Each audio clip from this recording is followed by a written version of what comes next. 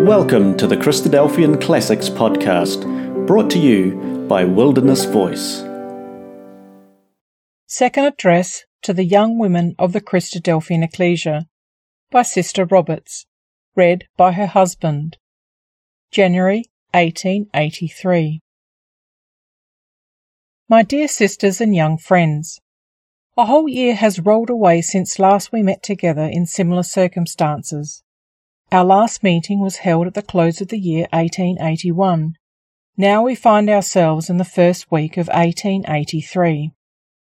Tonight, as on the last occasion, the meeting is specially convened for the benefit of the sisters who are young in years and consequently young in the truth, the object being to stimulate and encourage those who are already faithfully working and to induce others to bestir themselves to take part in, or to increase by greater diligence their share in the toil while their day lasts.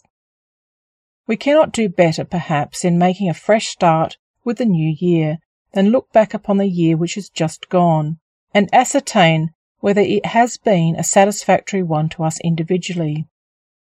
Try to recall your position at the beginning of the last year. You cannot be now exactly what you were then. You are 1 year older, 1 year further on in the journey of life. You have added a year's experience to your history. You have had many privileges. Have you made the most of them? Have you been trading with your talents and increasing them? Are you nearer the mark of your high calling than you were a year ago? Has your course been steadily onward? Have you been persistent and courageous in the path of duty, or have you been lax and forgetful? Sometimes mindful, sometimes not. If it is important for men of business to balance up and ascertain how their affairs stand at the close of the year, whether they have made progress and occupy a satisfactory position, or whether, on the other hand, loss and failure have resulted from their year's endeavours, surely it is much more important for us to reckon up and examine our position. For the matter we have in hand is one of life and death. We have only one chance, only one short mortal life in which to determine our fate, our status throughout the coming ages. We cannot live last year over again. We cannot recall yesterday to rectify what was wrong or deficient in that day, but we can redeem the future by a wise course in days to come. If the system upon which your present everyday life is framed is faulty, it is not in harmony with the precepts of Christ. You cannot be making progress. The way you are walking will not lead to life. The saints at the coming of Christ are represented as saying, "In the way of thy commandments have we waited for thee, O Lord." None but those who can say this will receive his approval. But doubtless there are some who can truly say in looking back that the past year has been with them a year of progress. There are landmarks visible as they review the year's experiences. There have been triumphs and victories in the good fight of faith. They have added to their treasures of wisdom and knowledge. The light of the truth shines more clearly upon their path. The way of duty seems more plain, though not less difficult. They are more satisfied that they are in the way of life. For every effect, a cause. Well, it does not come by chance that some have made progress in the things of the Spirit while others have not. For every effect there is a cause. If we desire to produce a certain effect, we take pains to ascertain how it is to be produced, and we try and try again till at last our efforts are crowned with success. Those who have made progress during the past year have doubtless succeeded in doing so because, among other things, they have commenced the year with the determination that they should do so. That determination was an important element in their success.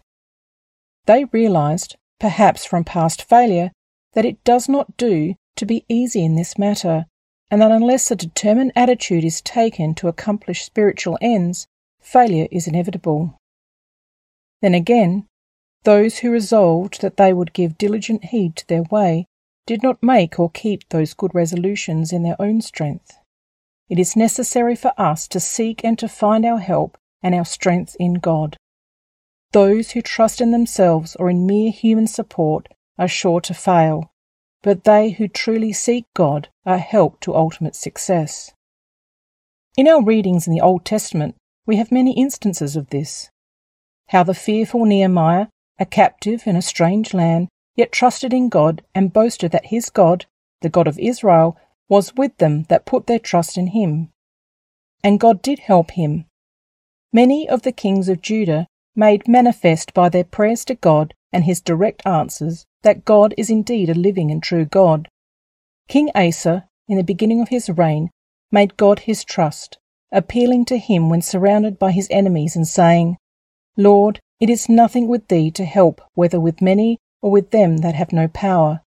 Help us, O Lord our God, for we rest on thee. And God did help him, and a message was sent him from God to say, The Lord is with you while ye be with him, and if ye seek him, he will be found of you. But if ye forsake him, he will forsake you. Here is a secret of much strength. Some of you, I doubt not, dear sisters, have found, as King Asa did, that God does help the weak and gives them strength to carry out the resolution formed to do his will, though difficult, trying, and arduous. There has been an evident increase among us in the desire to be actively engaged in some specific branch of the work of Christ, more especially those phases of it requiring the sacrifice of time and leisure.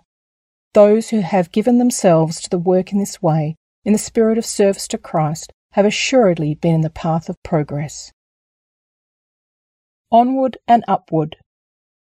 We have a goal to which we are advancing. We have a standard to which we wish to attain. Onward and upward is truly our watchword. If we linger in the attractive but destructive surroundings out of which we are called by the gospel, we are hampered, if not altogether hindered, in our progress. We are called to come out of the world and to be not of it. Nothing surely can better help us to go forth outside the camp than to take part in an active way in some shape or form in bringing the light of the truth to bear upon the surrounding darkness. Our very act in testifying to the truth in opposition to the darkness, if done in the spirit of meekness, is also testimony to the world that we are not of it. The world knows us not if we are in the right way. Those who have taken part in handing round the finger posts feel this. Their experience is not encouraging in a certain way. They have to encounter many dark looks besides surly remarks, and the thought too sometimes that many of the papers may never be read. Never mind. It is God who giveth the increase. That is his department. Ours is to sow the seed. We never know when we hand a finger post to a stranger or drop it in a letterbox where that seed may yet germinate. And even if nothing came of it, we have done our duty. Remember Noah, a preacher of righteousness? Humanly speaking, nothing came of his preaching, but that is a mistake. He saved himself by it. He was saved because he was righteous, and part of his righteousness was to do his duty, to do what God had appointed. He obeyed like Abraham, and we must do the same. My dear sisters, shall we not do a great work if we secure for ourselves the favour of him who is to be our judge? Even if they receive not our testimony, it matters not. Our testimony, as in the sight of God, is precious to him, and is remembered to our account at the judgment seat, as truly as Rome's iniquities are remembered against her, though forgotten by the world, who is in league with her. Labour in hope. It is ours to hold forth the light, and to be lights in the dark places of this midnight hour, if all our labour should prove ineffectual upon the outside world. But we labour not without hope, for we are assured by Brother Paul that our labour in the Lord shall not be in vain, and we may find, though now it appears not, when the great muster day comes, that some of those who shall be accounted jewels have been developed and polished by our humble endeavours. No doubt the honour will be shared by all who have faithfully done what they could. Let us notice the use which the Apostle wishes us to make of this hope and this assurance.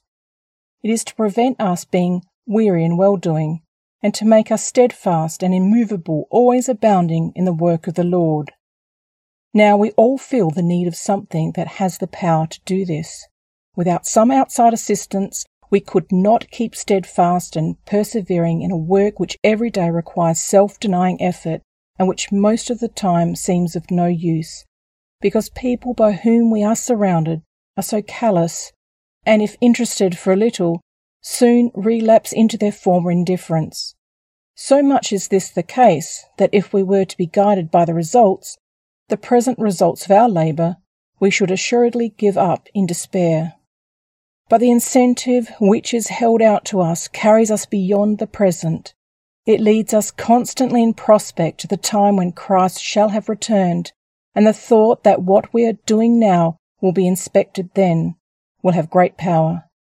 Let us realize that our work will then be rated at its true value by Him who invented the work we are engaged in, whose eyes have been upon it all the time, who spent His own life upon the earth in a similar service, in faithfulness to His Father. The thought that He regards our service must surely give the conviction that it is not a vain work, and this conviction nerves us to the doing of it, and keeps us to it amid the most discouraging circumstances. Seize your opportunities. Those who are in the happy position of being able to report well of progress during the past year have been trading to profit with what they have been entrusted with. They have been diligent. None of us are entrusted with very great wealth in any direction at present, and for that reason there is the more need for diligence in using what is in our power, making the most of little opportunities. A fitting word of wisdom can sometimes be edged in by one who has not the opportunity of doing more. Everyone has opportunities, though some may not see their chance. Everyone sees where their opportunities have been when they are gone forever, and they are face to face with death. How often in such circumstances is it said with awful earnestness, "Oh, if only I could have another chance, I would do differently." It is very profitable to view our situation from this standpoint. Imagine yourself now told that you must stop just where you are, not another stroke of any kind of work added. Consider whether you would be quite satisfied to do so and to hand in your report. You ought to be satisfied. Paul was satisfied. Dr. Thomas was. We are commanded to be always ready, and if we are not, there is something defective, something that wants rectifying. You will probably find that you have made resolutions enough to do the right thing, but you have not succeeded in carrying out what you resolve upon.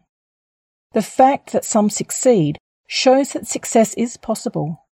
It is true we are all differently constituted, and it may be easy for one to succeed in one department where it would be difficult for another.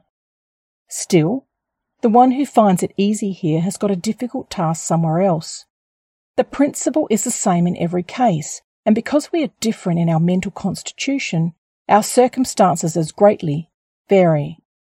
We may rest assured that what we are asked to do, we are equal to the performance of, if we accept the guidance which God has provided for us in the Scriptures.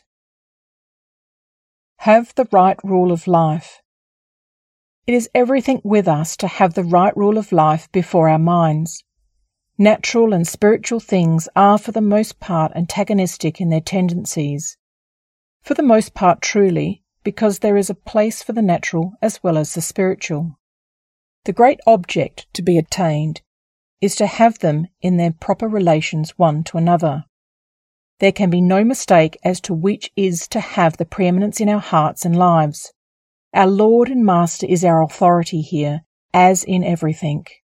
One thing is needful, said he to Martha, and that would be his answer to many of his sisters now, if they could hear his voice in reply to many anxieties.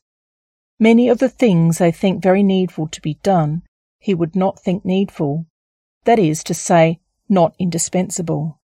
It is not needful in many cases to bestow all the care upon the things of the present which nearly everybody does. We have to study to get a truer view of the present than is presented by external surroundings. Otherwise the sisters of the 19th century are just in as much danger as was Martha of the first, of giving too much prominence to that which is of a merely passing nature, and leaving too little time and energy for the things of Christ. How many lament that they have not time to read, and the consequent lack of spiritual vigour.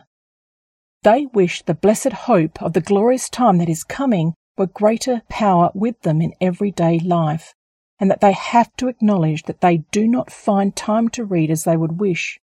Yet if any one of that class were to be laid on a sick bed with the prospect of leaving earthly things forever, she would see that these earthly things had held too high a place in her thoughts, that less service to the present with its fleeting concerns would have sufficed, and she would now have been better prepared for yielding up her mortal life had she given only a little more of her time to getting acquainted with what she will be face to face with when she emerges from the grave to which she is hastening. She will be likely to think and to say, as I have heard it said in such circumstances, "Oh, if I had my time to live over again, I should give more time to reading the Bible." And again, in another case, "There are many things I should like to do if I had another chance. I wish I could have another chance."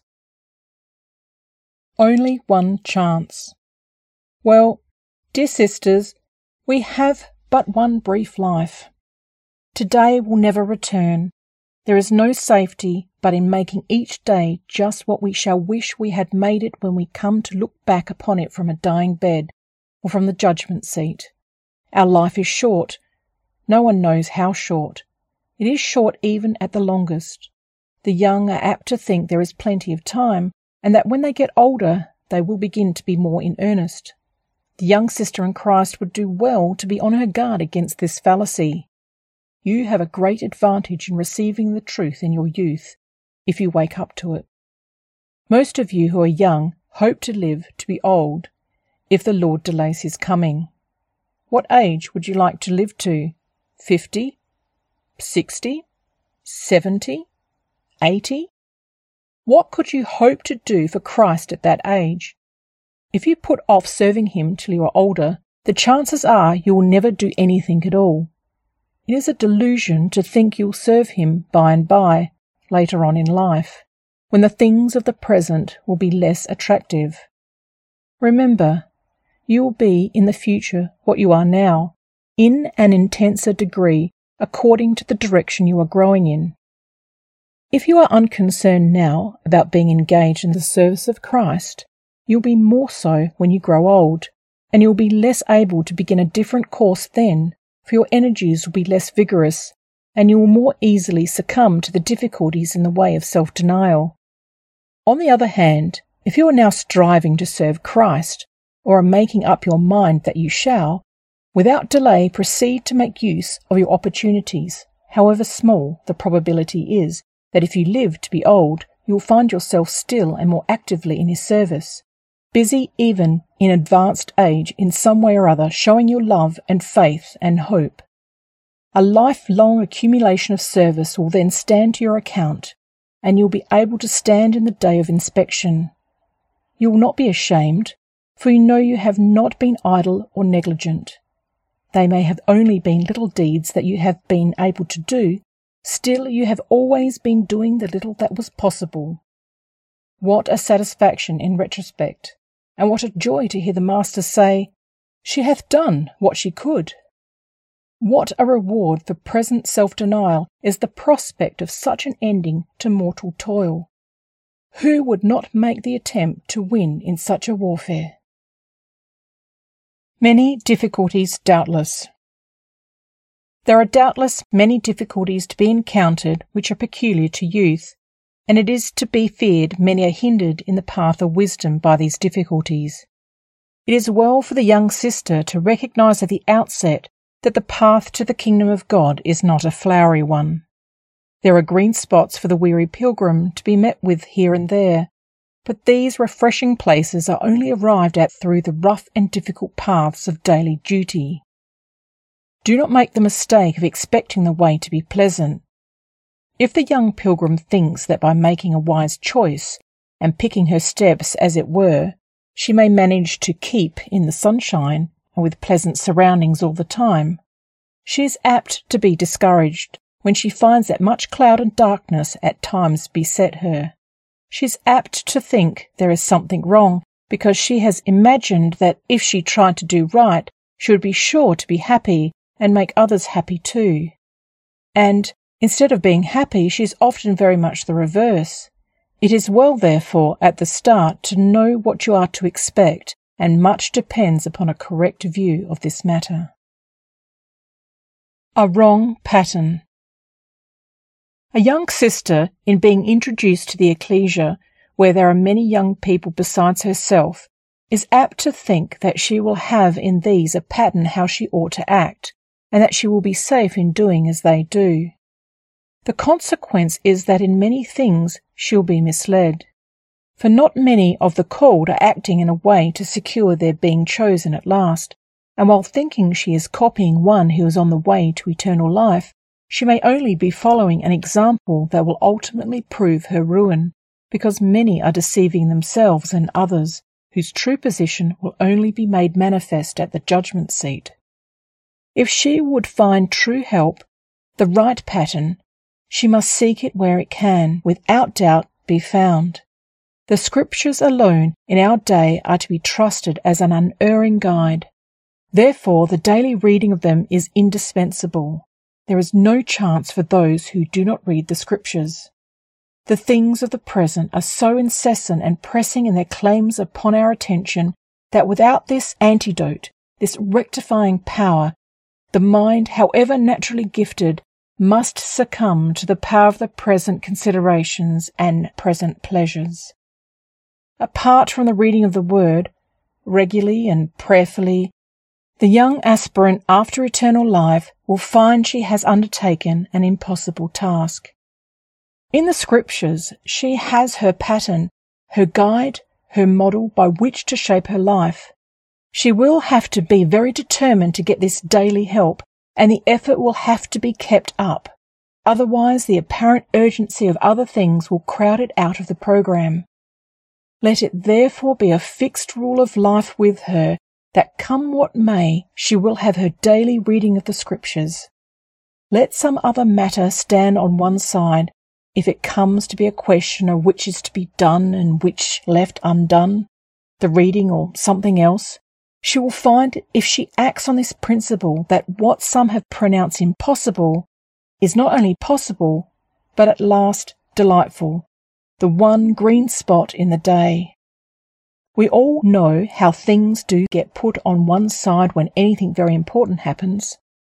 Now, this daily reading of the Scriptures ought to be regarded in the light of one of the most important things that could happen to mortals in our day, a message from heaven. Shall you take time to hear it? It is more likely that you will win the battle of life if you do. 10 minutes, quarter of an hour, or at the most 20 minutes will suffice to get into your mind something that will remain with you as a power for the coming day.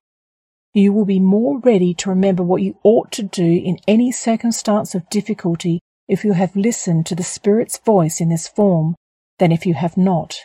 You will be better able to rule your temper during the day if you have than if you have not. You may sometimes have to lament that your opportunities for serving Christ are few. Here is one way in which you can serve him. Sit at his feet and listen. He commended Mary for doing this, when her busy, bustling sister wanted her to come and do something else. You may, by the power of his words, glorify God by your manifest subjection to his commands, and the constant reading in the Scriptures of what others have done by faith in God will no doubt lead you to discover ways and means of serving that you had not thought of. Companions. There is one great danger to which young sisters are exposed, and that is the companionship of the young, even in the truth. Folly is so natural to youth that it is next to impossible for the young to get out of it by themselves. They require help. Next to reading, the most important help is proper companionship. It cannot be too strongly impressed upon the young disciple that she is not too young to obey the commands of Christ, and that if she is to secure his favour and friendship, she must be careful in this respect. Whatever helps you in this direction is to be sought after. Whatever hinders is to be avoided. There are two ways of carrying out this wise rule. You can leave the society which you find frivolous and vain, but this is not enough. You ought to be brave enough to speak to your companions upon the things which constitute our hope. The day's reading will give you a ready way of doing this. Why not introduce profitable conversation among the young, as well as with the old?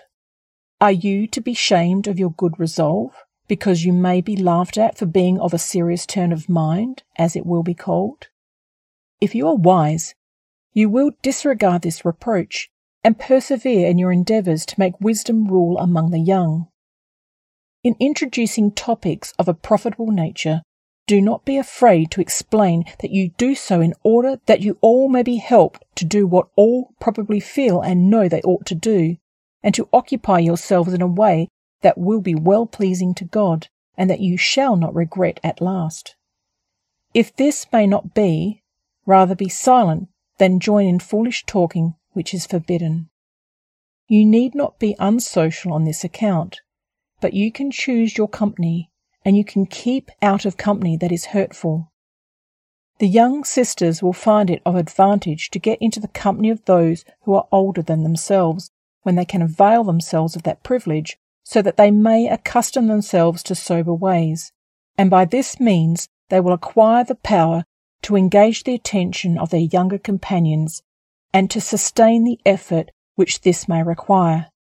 They must be on their guard when in the company of those who are of their own age, not to be drawn into the flippant and smart ways of worldly young people, whose manners indicate a total lack of reverence for God or man. It is some time before worldly ways are got rid of, even by those who desire to do so. Be courageous in this matter. You know what is required of you by the Master, who is now your Lord, and will shortly be your judge. Peace of mind. Nothing will make you happier at the close of the day than the thought that you have been courageous for him. That is to say, if you are truly his. If you have really given yourself to him, and have not merely joined the Ecclesia so that you might pass muster as a sister, some will prove at last to be mere wood, hay, and stubble. Such will not continue if they even begin in the way of wisdom. The parable of the sower explains to us how it is that some who begin in seemingly a right way do not hold on. They are hindered by the difficulties and give in when they find that before wearing the crown they must carry the cross. But some will receive the good seed in the right spirit, prepared to go where and to do what their Lord commands. They bring forth fruit with patience. They endure to the end. These are they who trim their lamps daily, whose light shines with a steady brightness, always ready to reflect the truth in some shape or form, in testimony for its maintenance against error, or in rejoicing in the hope which has been enkindled by its loving reception. They are also the class who take the means to have the seed sown in their hearts, well watered, both in the attendance of public meeting and in the private reading and study of the Word. No wonder that the seed withers in some hearts. It has been planted down among so many thorns that it is choked, and the thorns or things of the present receive all the moisture and grow accordingly. The two classes have always existed from the beginning, and they exist today. We cannot always distinguish them while they are in course of development. They require time to be manifested, but meantime the process is going on in each case which will ultimately ripen. In the one case, resulting in acceptance with joy unspeakable, and in the other, with rejection in anguish unavailing. No one will be rejected but the disobedient, who might by taking heed have been among the joyfully accepted. Be careful then that nothing is left undone by you which you can possibly bring to bear to secure this endless life of well-being, which will bring you everything you deem desirable now, or could possibly wish to possess. Lord, what wilt thou have me to do? Is the language of the true child of God. And at every stage of life, this is the language of earnest desire to do the things that please Him. Get into the right way yourself. Be sure you are in it, and then see what you can do to help others in it. Continue in this endeavour, however long your day may last, and you will not be found lacking when you are called upon to give an account of your stewardship. Companion for life. No sister will treat this subject with indifference who has regard to the ultimate issues of life. It is a subject which has often been mentioned, and one would think must be well understood, and yet we are constantly hearing of sisters making alliances with those who are not in the truth. Even during the year that has just gone, we have had cases of this direct disregard of apostolic command, not to be unequally yoked together with unbelievers. A sister who contracts such a partnership is laying up for herself untold sorrow in the future. She is sure to be greatly hindered in her endeavours to fulfil the law of Christ, and the chances are, as has actually happened in almost every case where a sister has married an alien, she will be turned entirely out of the way. Let the young sister be most careful not to form even an ordinary friendship with any who is not a brother, but above all not to consent to be united for life to a man who is not a brother. Do not deceive yourselves with the idea that it will come all right after marriage. If a sister can help an unbelieving friend, it is while yet unengaged. Do not trust to promises of putting matters right after. The matter is too serious to be left to after chances. If there is a chance of your influencing such a friend, you have a greater chance of doing so if you withhold your friendship until he has first yielded obedience to the truth.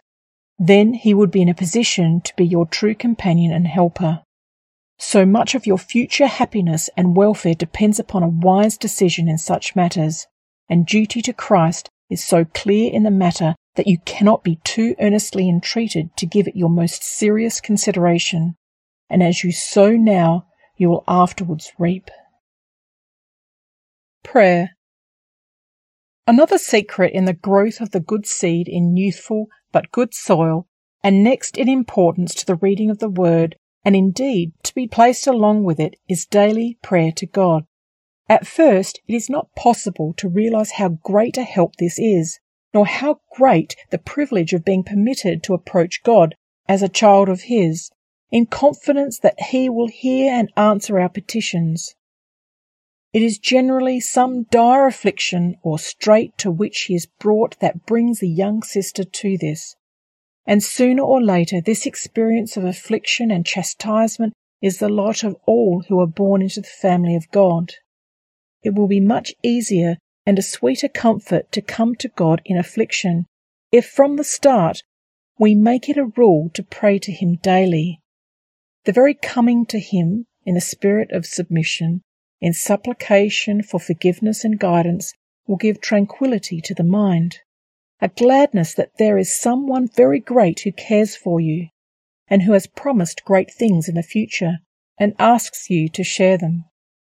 Your knowledge of God will grow, and while your reverence for Him will increase with that knowledge, you will prize more and more the unspeakable boon of being allowed, nay, invited to come near to Him in the name of Jesus. The oftener you take advantage of this invitation, the more likely you will be to appreciate it, until your approaches to God will become seasons of communion, in which you will rise much higher than you could at first.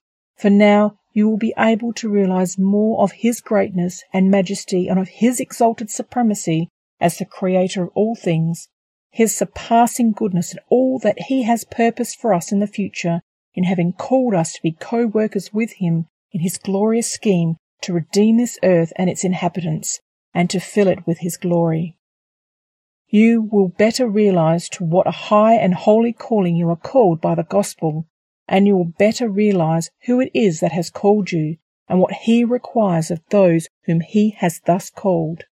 And while you will never be beyond the need of all the care which you found necessary at first, for the heart is deceitful, and we are always liable to be drawn aside by the allurements which appeal to the old man of the flesh, still these exercises of reading and prayer to God form a powerful aid to the subjugation of the old man and the development of the new. Help in trouble. And when trouble comes to you, real afflictive trouble, you will find that there is true help to be found in prayer to God. He does help. He does sustain. He does comfort in trouble. You may think many grievous thoughts about the trouble, how it might have been avoided, and that you have brought it on yourself, and fear that in your case God has had nothing to do with it, and failed to receive the help you so much need because you do not ask or expect it. Now, in whatever way the trouble may have come, if you belong to God, it has not come by chance. He guides your affairs. He plans your good and your evil. You must have evil. We all scheme to keep out of it, and if we could manage it, we should never have any trouble, and we should then not be suitable for God's purpose at last. Human nature requires to be chastened that it may be purified and made meet for the Master's use.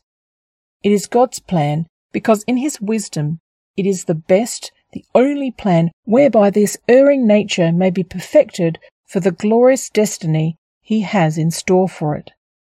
Let not the young sister then be cast down when trouble comes, but rather recognize it as God's fatherly dealing with her. Let her seek his presence and ask his strength. He has promised it. It is in times of weakness we require it. Trust him when things look dark. His power is equal to letting in the light upon your path. Who is there among you that feareth God, and walketh in darkness, and hath no light? Let him trust in the name of the Lord, and stay upon his God. Wait upon him. He will hear you and answer you, but perhaps not as you expect or wish at present. Still have faith that all will be for the best, though it seems otherwise. His word cannot fail, and that is our confidence. Come unto me. Look unto me. Cast thy burden on the Lord, and he will sustain thee. All who trust him find it so in the long run. Ordinary times. While this is true in a special sense, when we are exercised in sore affliction, it is true at all times that God careth for us, and that he wishes us and asks us to cast our cares upon him. He wishes us to acknowledge him in all our ways. Whatever we undertake, our daily routine of duties or more perplexing engagements should all be undertaken as in his sight. His blessing and guidance asked and desired all the day long. In this spirit, we feel that everything we undertake is done to him, and we shall assuredly often realize that he hears and answers our prayers. When things come out differently to what you purposed or desired, wait before you conclude that it is a pity it is so. Most likely, in course of time, you will be able to see that his way was best, and he knows better than we do what is best for our ultimate good, and that it is the true standard of goodness. This life is so short that we make a great mistake if we measure the goodness of our experience by what it brings us here.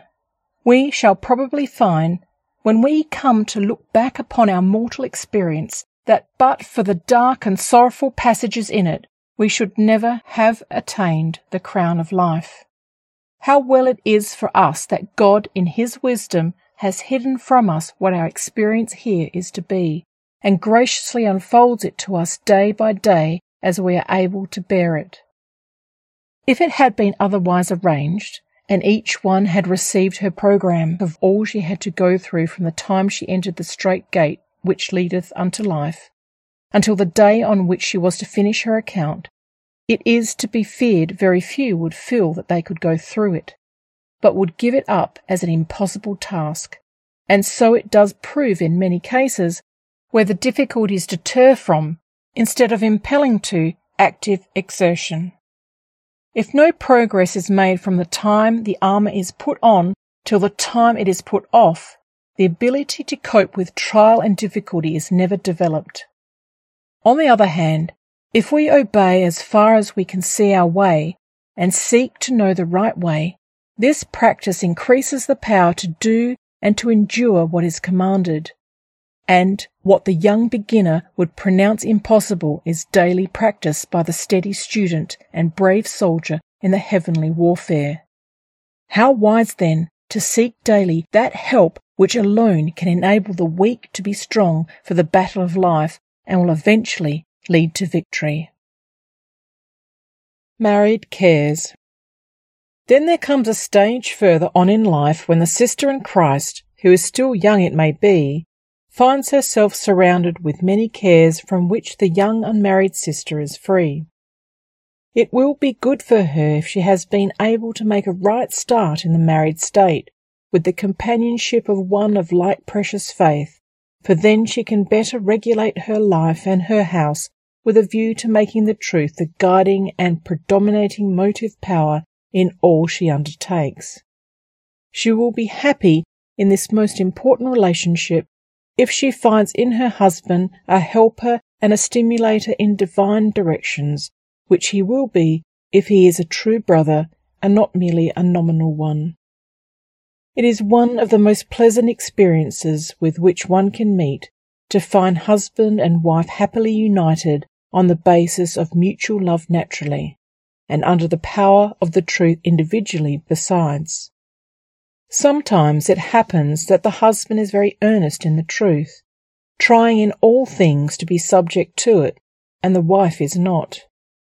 She has perhaps yielded obedience more for the sake of being at one with her husband than because she realized the goodness of the message which the gospel brings, and the responsibility of those who have enrolled themselves as candidates for the blessings of the future age, and so she is lacking in enterprise and is not so helpful as she would be if she rejoiced like her husband in the glorious hope of eternal life in an incorruptible body and in the highest and most desirable companionship. And in so far as this is the case, her husband is deprived of her most valuable and warm-hearted co-labourship. Sometimes the wife is the one who is warm-hearted in the truth and the husband is not. The sister in that case is at a great disadvantage. She is without that stimulating help which the husband undoubtedly ought to be to his wife, nourishing and cherishing her even as the Lord the Ecclesia, seeking her highest good by taking the initiative and encouraging her in every good work. She who has the advantage of having made a right start and had the companionship of a true brother has all the more responsibility attaching to her position. To whom much is given of them, much is required.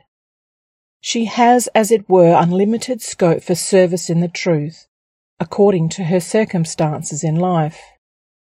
If we lived in times of persecution, no doubt we should often imagine how zealous we should be if we only had liberty to carry out our desires. We should think, to begin with, if we could only secure a Bible all to ourselves, how we would study it, how we should ponder its words, its precepts and its promises, how we should try to remember the exact words of David when he was in affliction and his songs of thanksgiving when he was delivered out of trouble, how we should treasure every opportunity of snatching a look at the forbidden book and make sure that we had a "Thus saith the Lord" for all we did. How we should think, too, what we should be prepared to do for Christ's sake, if only we had a home and an ecclesial circle in which to serve him without the fear of being put in prison. It is good for us sometimes to think of these things and to contrast our surroundings with what it might be if the man of sin still had the power to prevail against the saints as he formerly had. At liberty. Now you, dear sister, in the favoured position you occupy, are at liberty to show how you choose to spend the opportunity thus afforded. In these times of liberty, you can do as you like. You are at liberty to serve Christ, or you can serve yourself. You can serve him in little, or you can serve him in much. Remember, you ought to be an example. You ought to show by your example how you estimate your privilege and how you choose to use it. If you rightly estimate the advantages of your position, you'll think of this. You'll stir yourself up to do things for Christ because you are at liberty to do it, and because you know that you will surely regret it if you do not. It is a good plan to dedicate yourself every morning to God and his service, asking his guidance and strength. Give thy strength unto thy servant. So prays David, and every night reckon up whether you have faithfully done what you could. You will almost be sure to find that you have not done all you purposed or wished. But if you have striven all day to do the will of God, you have been redeeming the time, and the day will stand inspection at last. Where you have failed, you will be warned for the future. And where you have erred, let it be confessed and forgiven. Day by day, in this way and step by step, you will at last arrive at your last day, as some of our number have done this year, when your race will be run, and your warfare will be over, and the victory will be won. Be sure that you are not satisfied with less than is possible.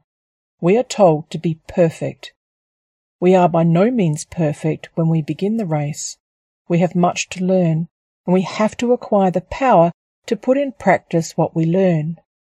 Still, we are told to be perfect, to go on unto perfection. We read of some who are said to be perfect and upright before God. God said to Abraham, "Walk before me and be thou perfect." Abraham believed God, and he showed his faith by his works. We are called upon to do the same, to be the children of Abraham, to be perfect as he was. He staggered not through unbelief, but was strong in faith. Show your faith. We ought to act as if we believe God in the things he has promised, also in obeying him. The more you try to practice obedience, that is, doing things because God has commanded them, the more you will realize the truth of what the Apostle John says, that his commandments are not grievous.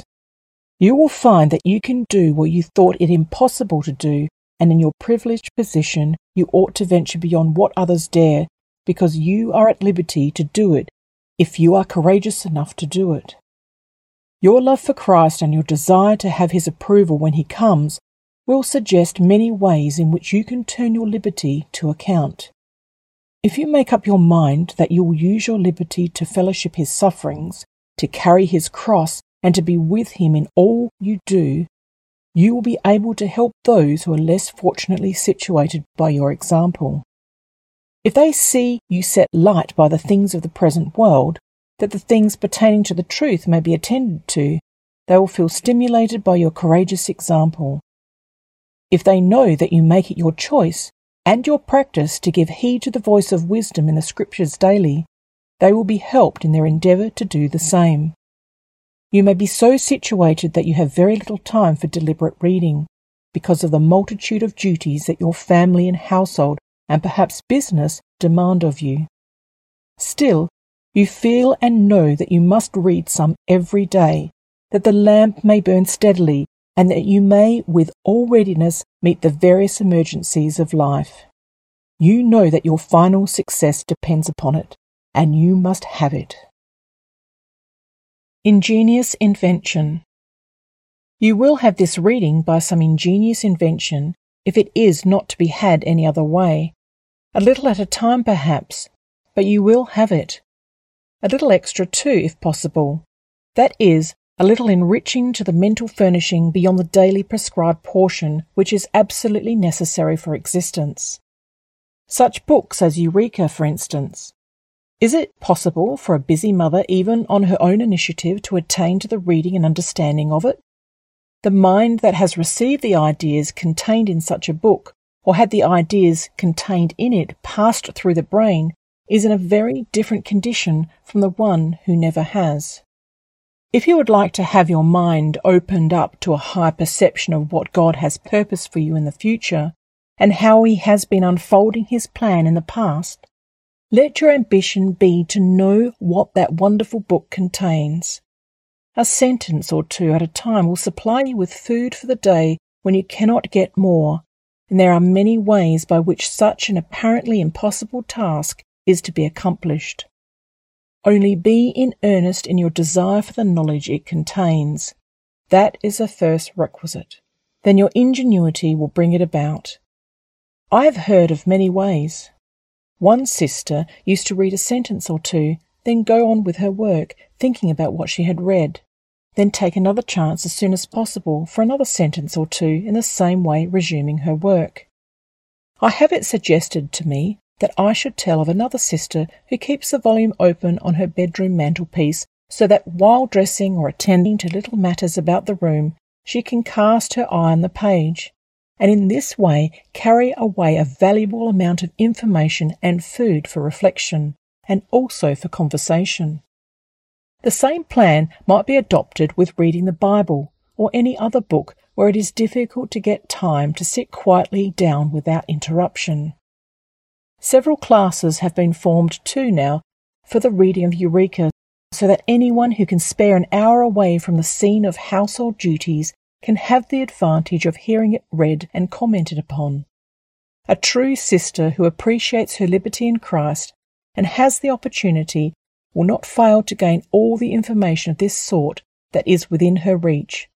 For the more she knows of the wind of the Spirit, the greater her power in every spiritual direction. The things pertaining to the present life are so urgent in their demands that if you give in to them, you will have no time or opportunity for taking in and assimilating the things of the Spirit. Recognize the situation.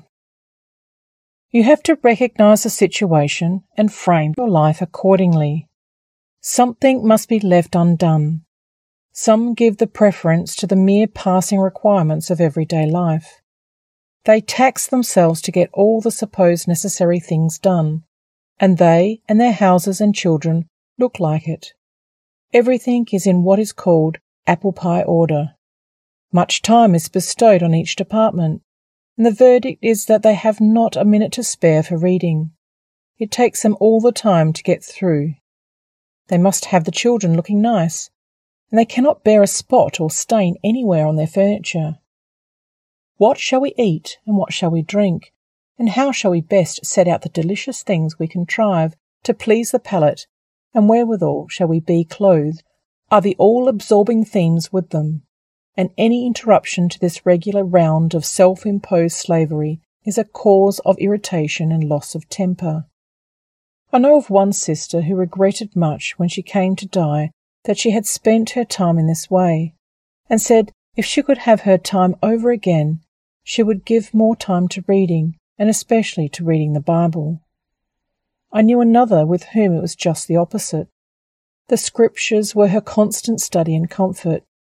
She gave them an early place in the daily program, and the future, in consequence, was an ever-present reality to her. She was content to have things in the present befitting a stranger, one not at home, and a pilgrim, one passing through, and when her time came to die, she was ready to lay down her weary head in prospect of a glorious resurrection to a permanent and perfect state of things. Take for instance now a sister who is delicate in health. She is likely to take a sober view of things. She is not able to do this and that perhaps she would like to do, and she says, I am not able to do so and so. I can manage without, and she gets along. She cannot go through such an elaborate program as her stronger sister, and she resigns herself to it. She is perhaps forced to have seasons of quiet rest. In these she can read a little and meditate upon what she has read, and she is inwardly furnished and enriched. Now why should a busy sister wait until forced by illness to take time to read and think? If she would stop to consider, she might as well and much better make a little time for taking in the wisdom that is to guide her in the way that leadeth unto life, content to get along in other things in a middling way. Let her make sure of that as a first necessity, and she will be helped to find out what the things are that she can leave out. Not of the world. Many of the things that worldly women think essential are non-essential with us, and here comes one great advantage of not having friends of this world. By not having worldly friends, we are at liberty to do our part better. Worldly friends are a snare. They look at things from the opposite side from what a woman does who is striving to please Christ. Their thought all the while is what will commend itself to the good taste of the present evil world, and in most cases what a woman of the world would commend and admire is what the true sister cannot. The only safe course is to refrain from friendships with the world, and if you do, you will find your way wonderfully relieved from the hampering tyranny of conventionality. You feel outside society, so called, and you rejoice in your freedom. Your chief anxiety, too, is to be approved of Christ when he comes, and this strong sentiment will continually come to your aid. Your dress may not be fit for the promenade, but it is fit to visit the poor in, and for the purposes of the truth generally. You desire to be about your Lord's business. You are serving him in whatever you do, whether directly or indirectly. Whether therefore ye eat or drink, or whatsoever you do all to the glory of God. If in such commonplace matters as eating and drinking, then in everything else that pertains to this life you can serve and glorify God. If you make this your rule, you cannot be friends with those who are of the world, for your aims will be different, and you cannot afford to give the time and attention to the things of the present which they think necessary. For this reason, you will not be regarded favourably by the friends of the world. They will not understand you. They cannot understand you, and you must be content to be misunderstood. God knows your endeavour to please him. Your Lord and Master sympathises with you, for he underwent the same experience, and he will be with you and help you. He will give you the courage to bear the askance and perhaps derisive glance when your neighbours see that you have courage to disregard their standard of what the purpose or object of life ought to be. His words, which you delight to read daily, will be in your mind, a store of ready admonition and counsel as to your behaviour in all circumstances, whether adverse or otherwise. And you know he has said, If my words abide in you, ye shall ask what ye will, and it shall be done unto you. If his words abide in you, your requests are likely to be such as he can grant. We can have this confidence that he hears the prayers of those who abide in him and obey his commandments. Go forward with mind stored. So let the sister who is bent upon pleasing Christ go forward in the assurance that he is with her, and in that confidence she will astonish even herself at what she will be able to do. With a mind stored with the truth, in loving and longing anticipation of the time shortly to come, when Christ himself will be manifested, she will not quail before any of the tests to which every child of God must be subjected before being pronounced fit for the kingdom of God. She will be ready with her testimony to those who are outside, to whom she may have access, benevolently making opportunities for their benefit, not caring if she be considered weak-minded or too strong-minded. She wishes to earn at her Lord's mouth the favourable verdict that she has done what she could, and she is only satisfied when she can conscientiously say this of herself. Not that she will ever reach the time when she will have no weakness to lament or shortcoming to regret, but the colour of her daily life will partake of this constant desire and aim. This was the Apostle Paul's attitude in the truth. He says, I press toward the mark for the prize of the high calling of God in Christ Jesus. Perfection. This pressing toward the mark indicates a definite object in view. Paul prayed that the brethren might be pleasing in God's sight, perfect in all things, doing his will. He desired the perfection of the believers. We are often exhorted by him to be perfect. Christ himself taught his disciples to follow a certain course in life that they might be perfect. The Apostle James also exhorts to the same end, that ye may be perfect and entire, lacking nothing. This scriptural perfection must mean something attainable. We would not be asked to be what we could not possibly be. We have mentioned before Abraham, who was told to walk before God and be perfect. We know what sort of man he was. Then concerning Job, we are told that he was a perfect man, in explanation of which it is added, and upright, one that feared God and eschewed evil. There were those in Paul's day who were perfect in the scriptural sense, among whom he includes himself, saying to the Philippians, "Let us therefore, as many as be perfect, be thus minded." That is to say, all pressing forward together with the same ultimate aim, in love to God and the love of the brethren, striving to be accepted of the Lord and to attain a place in the resurrection. We are called to God's kingdom and glory. What for? That we may reflect his glory throughout the ages. If a thing answers the purpose for which it is made, it is a perfect thing. A watch, for instance. If there is a flaw in the machinery and it won't go, you say of it, "Oh, it's of no use, it won't go, it's imperfect." But a perfect watch gives you the right time and answers the purpose for which you purchased it. It may not be the handsomest or most costly of watches, but it keeps good time, and in comparison with the one which won't go, it is perfect. So with us. God has made us for his glory.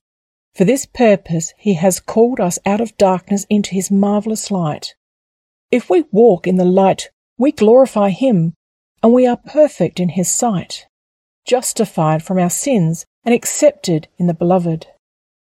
Perfection of character is not to be attained all at once, but by taking heed to our way that we may order it according to the written word, the progress is steady. The path of the just is as the shining light that shineth more and more unto the perfect day. Practice in anything will lead to perfection at last, but there may be much stumbling and disappointment at first. Courage and perseverance continued will bring triumph in due time. Servants.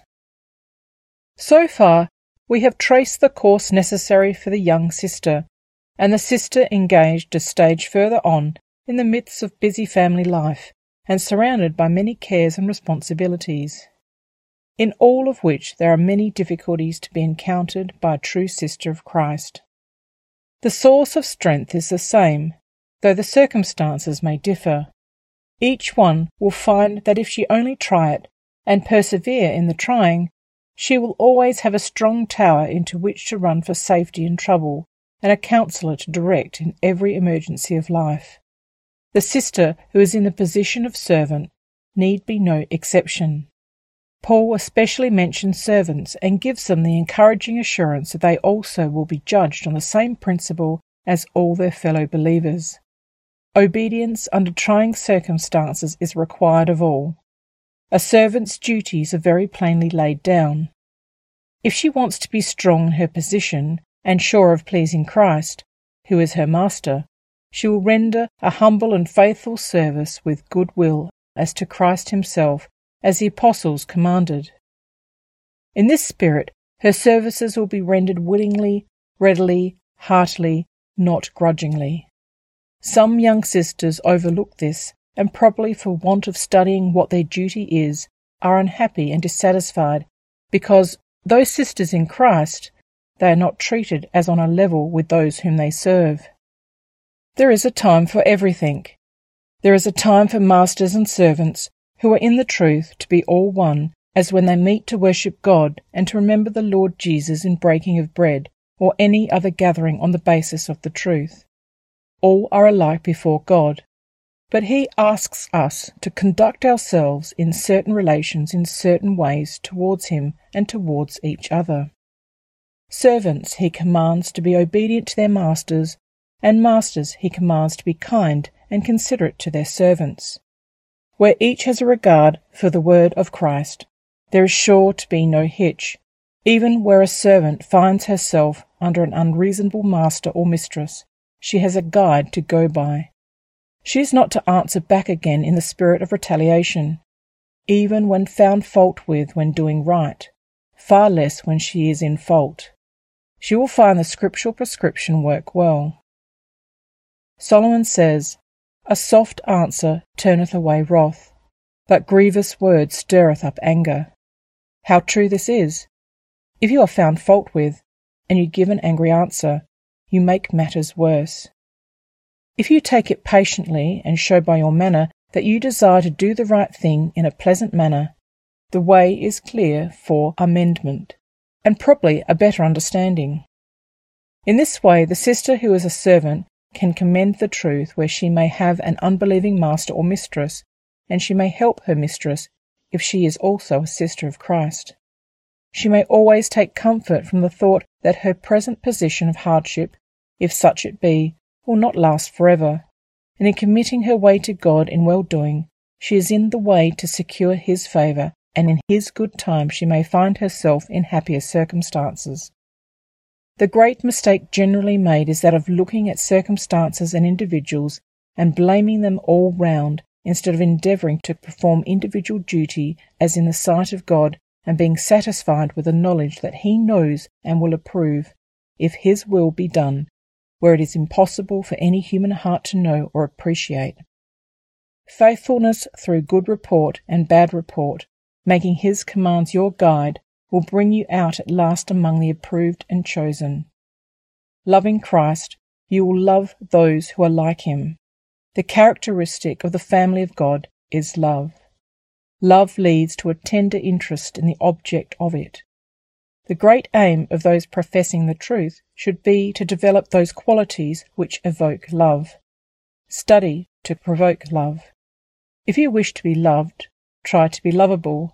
Love begets love.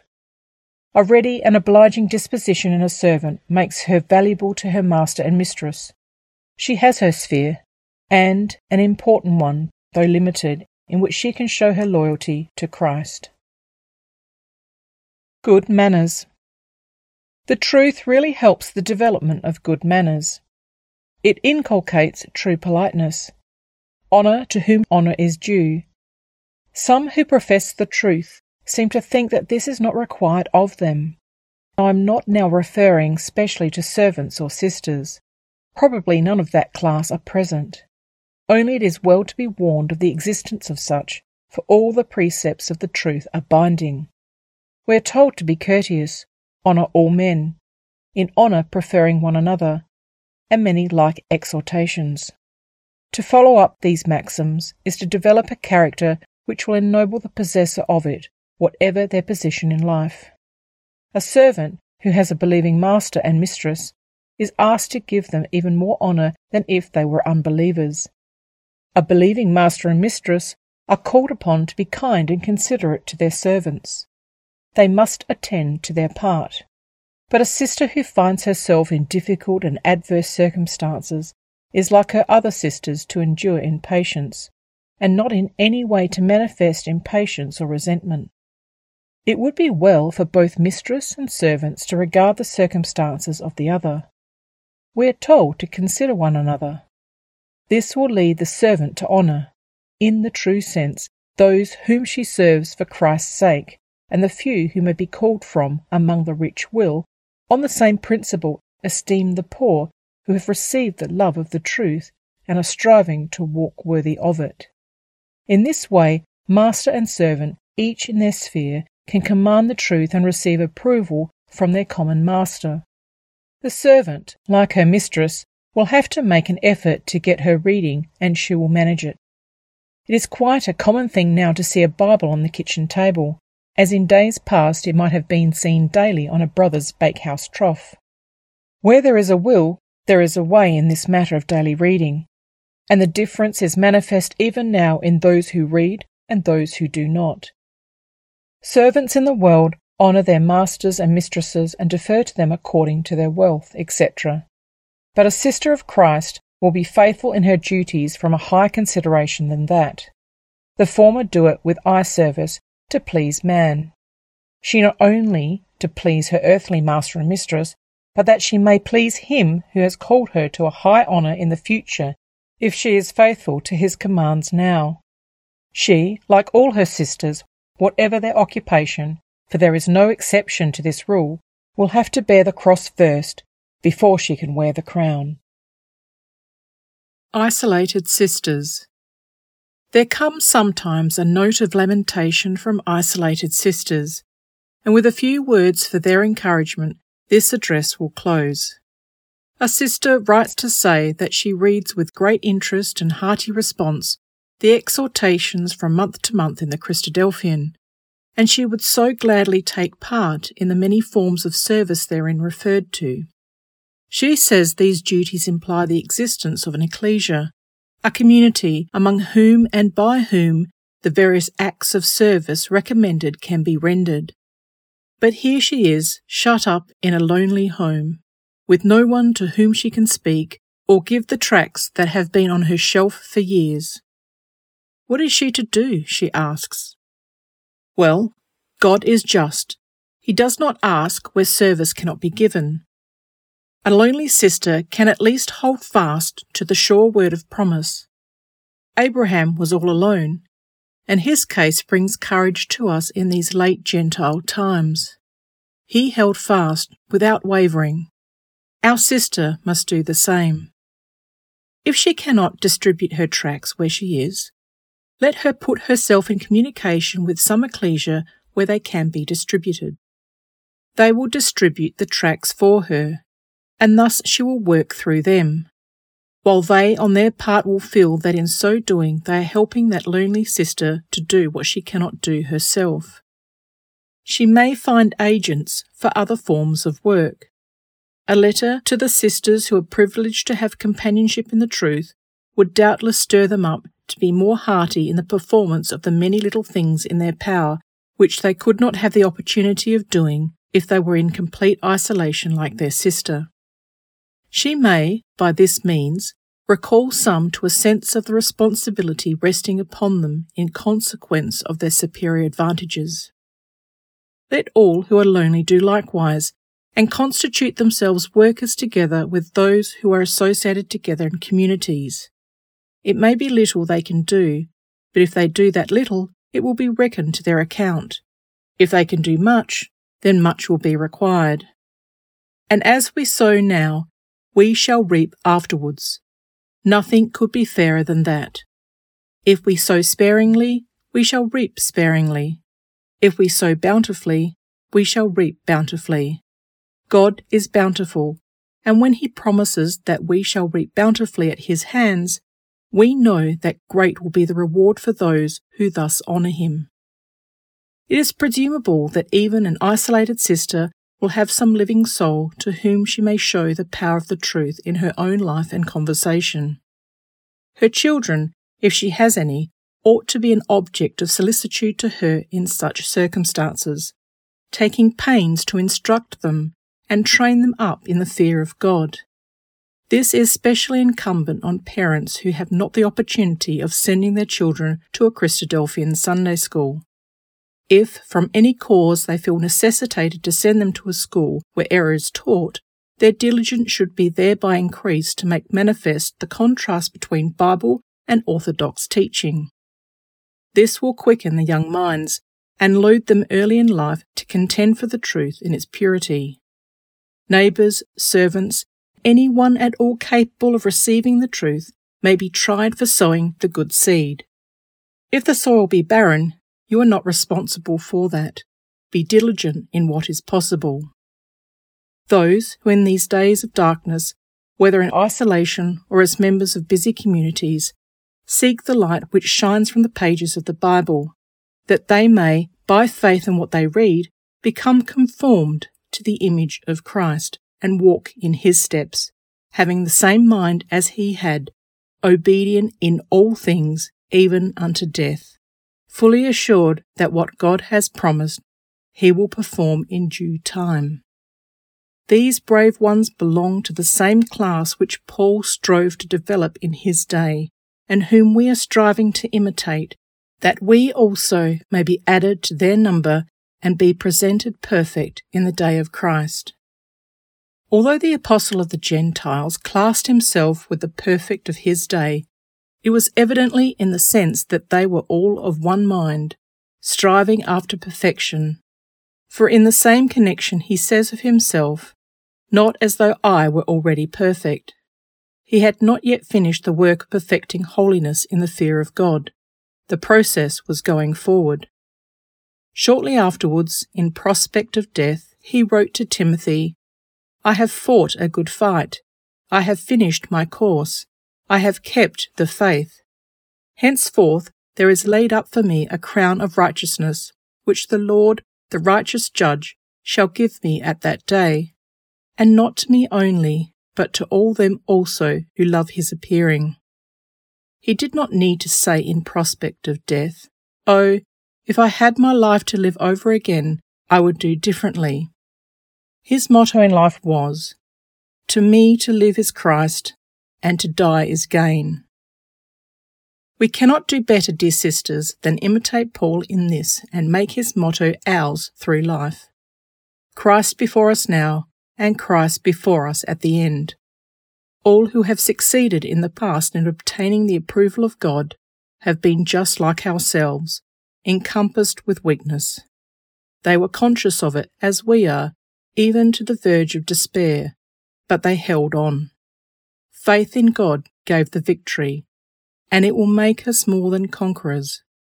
We read of the wonderful things that were done by the saints in the days of old, and we are apt to think we could not have done as they did, and we are apt to think of them as if they were specially prepared people for the work they had to do. And so they were. There were thousands of people in the earth at that time that would not and could not do the things they did. They were specially prepared. They were strong and of good courage by reason of their faith in God, and God worked with them. We also, in these latter days, are a specially prepared people. The merely natural mind would not and could not do the things that we are called upon to do. But the enlightenment of the truth nerves our hearts and hands to do strange things. By faith, we overcome many a hill of difficulty and endure what the natural mind would not brook for a moment. We are by faith enabled to humble ourselves as little children, that by childlike obedience to Christ's commands we may enter into his kingdom and share his joy. Let us, dear sisters, all of us, young, middle-aged and elderly, strive together to make this year upon which we have just entered the best of our lives, by the increased heartiness and steadfastness of our love and service in the truth. We may truly salute each other with the Jewish salutation. May the Messiah come this year, with the additional wish that we may all be found ready.